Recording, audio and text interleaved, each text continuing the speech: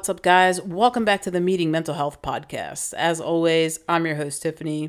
And in this week's episode, I want to talk about dealing with your mental health at work. We are 19 episodes in, and I realize I haven't really discussed what I do for money, or what my career is. What I do for a living? That sounds better. I've been out of work for a little while now, but I can pretty much bet anything that not a whole lot has changed out there.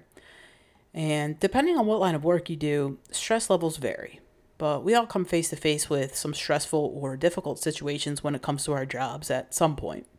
There's really no way around it. There's stress to perform well, stress in dealing with your boss or your coworkers, and then you have your own stress that might stem from outside of work. And then you have your own mental health issues to deal with on top of all of it. And now all of a sudden, you have to become a magician and an acrobat and do a tightrope act, song and dance for 8+ hours to make it seem like you're okay.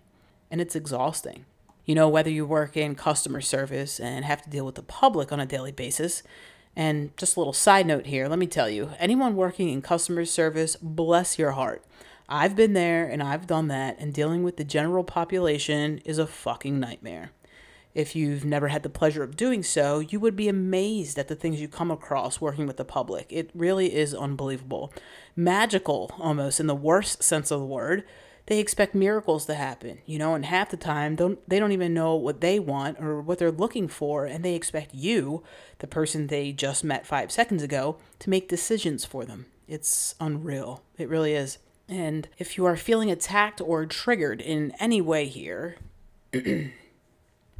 anyway, so like I was saying, whether you work in customer service, healthcare, hospitality, childcare, if you're a teacher, a therapist, a lawyer, construction worker, it doesn't matter. Stress is bound to find you sooner or later. We all deal with it in one way or another, and for obvious reasons, we don't all handle it the same way. And working in some of these high stress environments can be challenging for some and can oftentimes lead to or negatively affect pre-existing mental health issues. More times than not, people don't discuss their mental health at work, which in turn can lead to developing some pretty bad habits like self-medicating or self-sabotage and other self-harming acts. But before I go any further about mental health at work, let me give you a little backstory about the career path that I chose and some of my jobs, just so you can get a better sense of who I am and where I'm coming from. So, starting from the top, like I mentioned, I did work in customer service for about 6 years. It was my first job right out of high school. Yes, I didn't start working until I was 18. It was that whole anxiety thing, remember? Anyway, I worked at one of those big box home improvement stores, the orange one, if you must know. And, I started part-time because I was going to college at the time, and I really just needed enough money for gas, books, and cigarettes. So $9 an hour was cool with me. And as time went on, I moved on to other areas in the store. And at one point, I had it in my mind that I would just work there forever and screw school, blah, blah, blah. I don't really know what I was thinking. No, actually, I do. I got too comfortable there, and moving on to something different and better seemed way too scary at the time. But eventually I came to my senses and I realized I didn't want to mix paint and deal with customers for the rest of my life. No shade to anybody who does. It just wasn't the right thing for me. So, once I realized that, I decided to follow my passion, which is cooking. My friend got me an interview at this restaurant, and I was scared shitless. But I put that poker face on and brought my best A game and confidence to the interview and really sold myself. And magically, got hired with no previous kitchen experience, and I was overjoyed. I felt like I had won the lottery or something, And that was what kickstarted my career into the restaurant industry. I didn't go to culinary school. I had never worked in a restaurant before. The closest thing to that was stocking shelves in a deli for a day and a half. So yeah, I had no clue what was going on. My first day training was on a busy Friday night. They are yelling out orders and code words, 86 behind, walking in, heard all of it. And I was lost and nervous that I wouldn't be able to keep up, but I instantly fell in love with it at the same time. Something about the organized chaos, the synchronized dance of everyone moving and working together, how effortless this well-oiled machine was working, and I couldn't wait to be a part of it. And that's when it all began, and since then, for the past 12-ish years, The food service industry has pretty much been my life.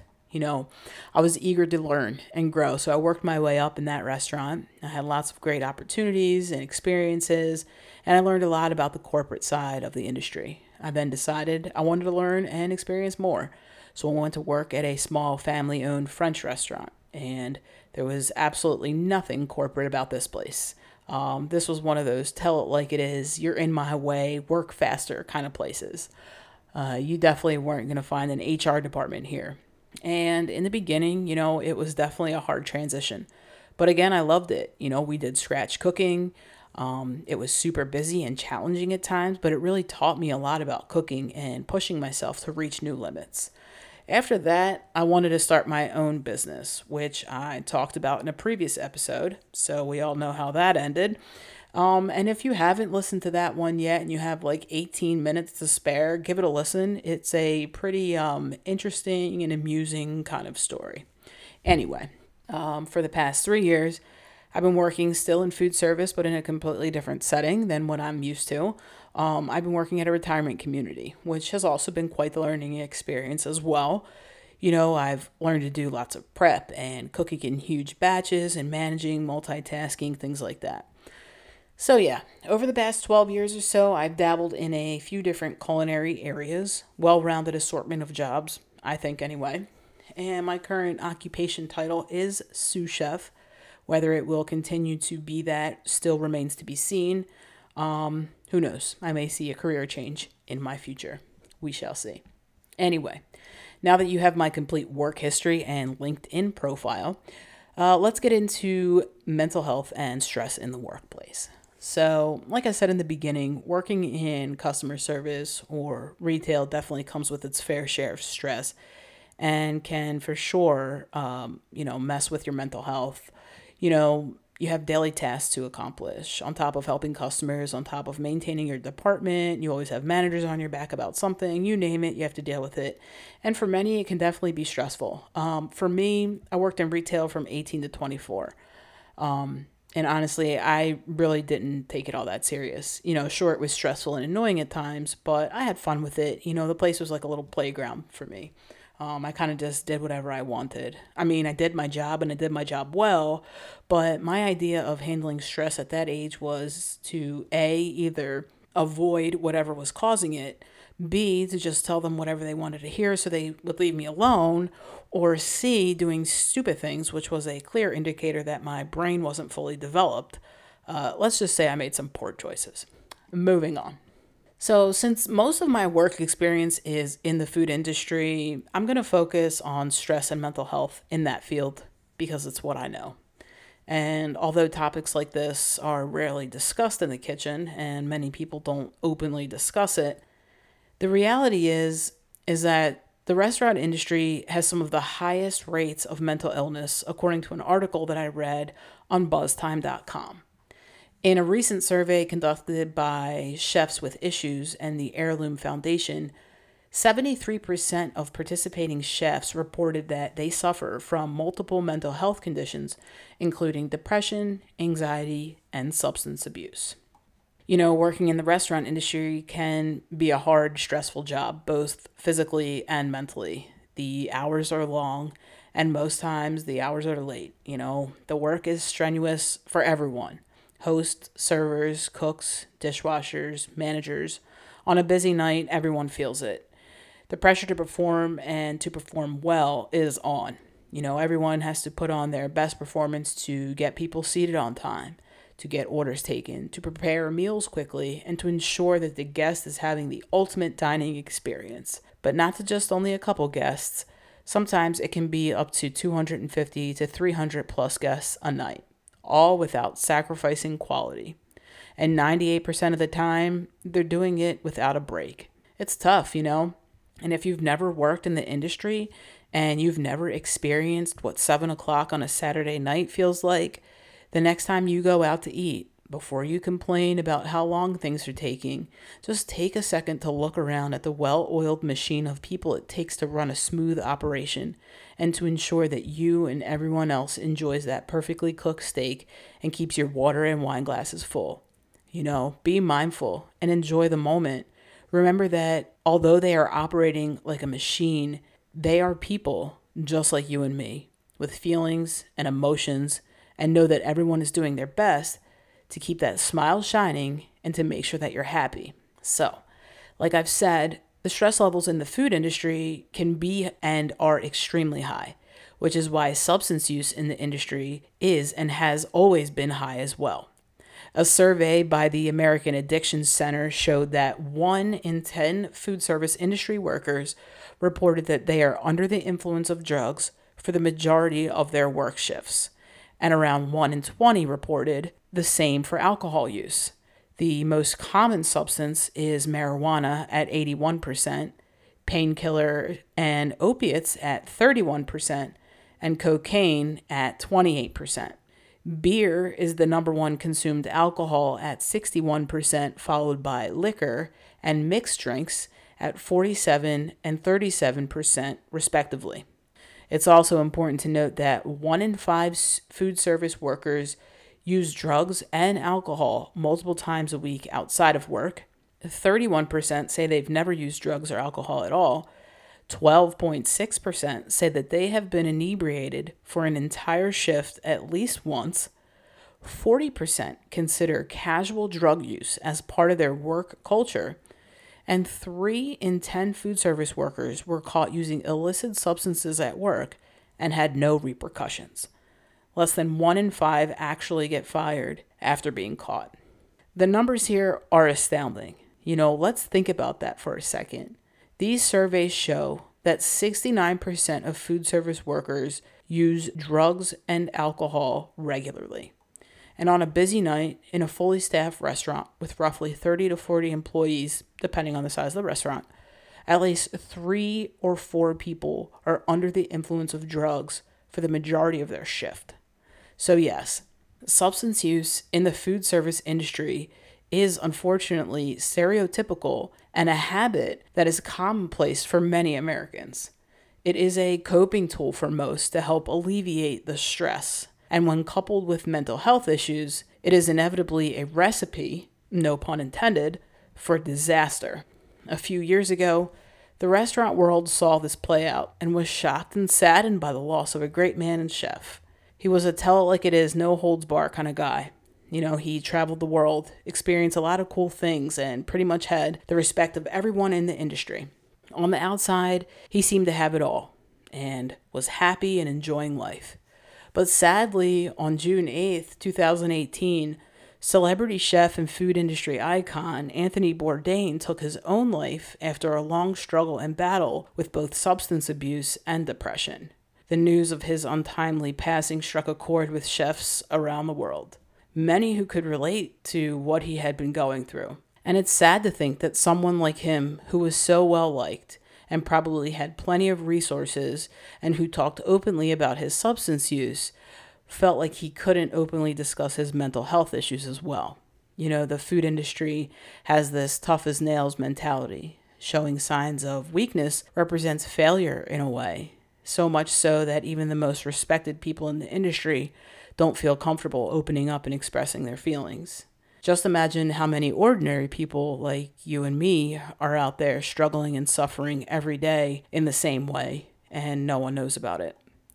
The pressure to perform and smile through the pain day in and day out for many can eventually become too much. The high levels of stress become too much, and the constant pressure for everything you do to be perfect every day becomes too much. And it's sad to say this, but the food industry doesn't really cater to or care about what you need or how your mental health is as an employee, because the focus has always been and will always be on the guest. The guest comes first. So day in and day out, people are constantly putting their own mental health at risk just to oftentimes get below minimum wage pay, to work long, hard hours, to put on this performance to make sure that you're entertained and so that you don't have to wait too long to get your cocktail refilled, or even worse, to get bitched at because the well-done filet you ordered is dry. I reiterate that it is in these moments that you should stop and remind yourself to be mindful and just enjoy the moment. Enjoy the privilege you have to even go out to be catered by these people. Remember that although they are operating like a well-oiled machine and they may make it look effortless, at the end of the day, they are regular people just like you and me. People with feelings and emotions. Some of them working double shifts just to pay their bills and wearing a fake smile for 12 hours to hide their pain. But just know that everyone is doing their best. For me, I was not exempt from the food industry culture, especially not in my early days. It simply became part of the routine. Working hard, long hours with my adrenaline pumping for so long really did something to my brain. And at the end of a long night, the only thing I wanted to do was calm down, sit back, relax, and zone out. The only way that I knew how to. It was my routine for a long time.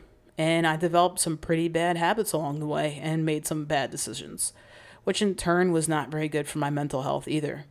I had my fair share of mood swings and days when my mental health just wasn't up to par, especially when I didn't have things under control. I would come into work not happy, not enthused, not wanting to be there, pissed off at one thing or another. And instead of being able to talk to someone at work about it or maybe given some advice to get myself together, the response I was often met with was, leave it at the door. And I respected my chef who said this to me. I respected him a lot, so I did. I thought it was good advice. I thought he was right. I shouldn't be bringing my shit to work with me. But now, looking back, I realize sometimes it's not that easy and that's actually horrible advice, especially coming from someone who you look up to, because more times than not, you're at work more than you're at home.